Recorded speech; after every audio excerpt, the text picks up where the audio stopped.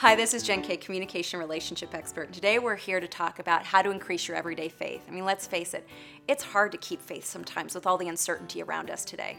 So a couple of ways that you can increase your everyday faith are: one, when you're reading something inspirational, really take the time to embrace the phrases or quotes that resonate for you. One of my other favorite ways is to pay attention to license plates, bumper stickers, or literally signs around you. One day, for example, I was struggling with how do you even ask for help when you don't know who to ask. There was a sign that said, "Need help? Ask here." On another day, I was totally stressed out and there was a license plate in front that said, "Oh, relax." So here's my invitation to you. Start paying attention so that you can have everyday faith in your life.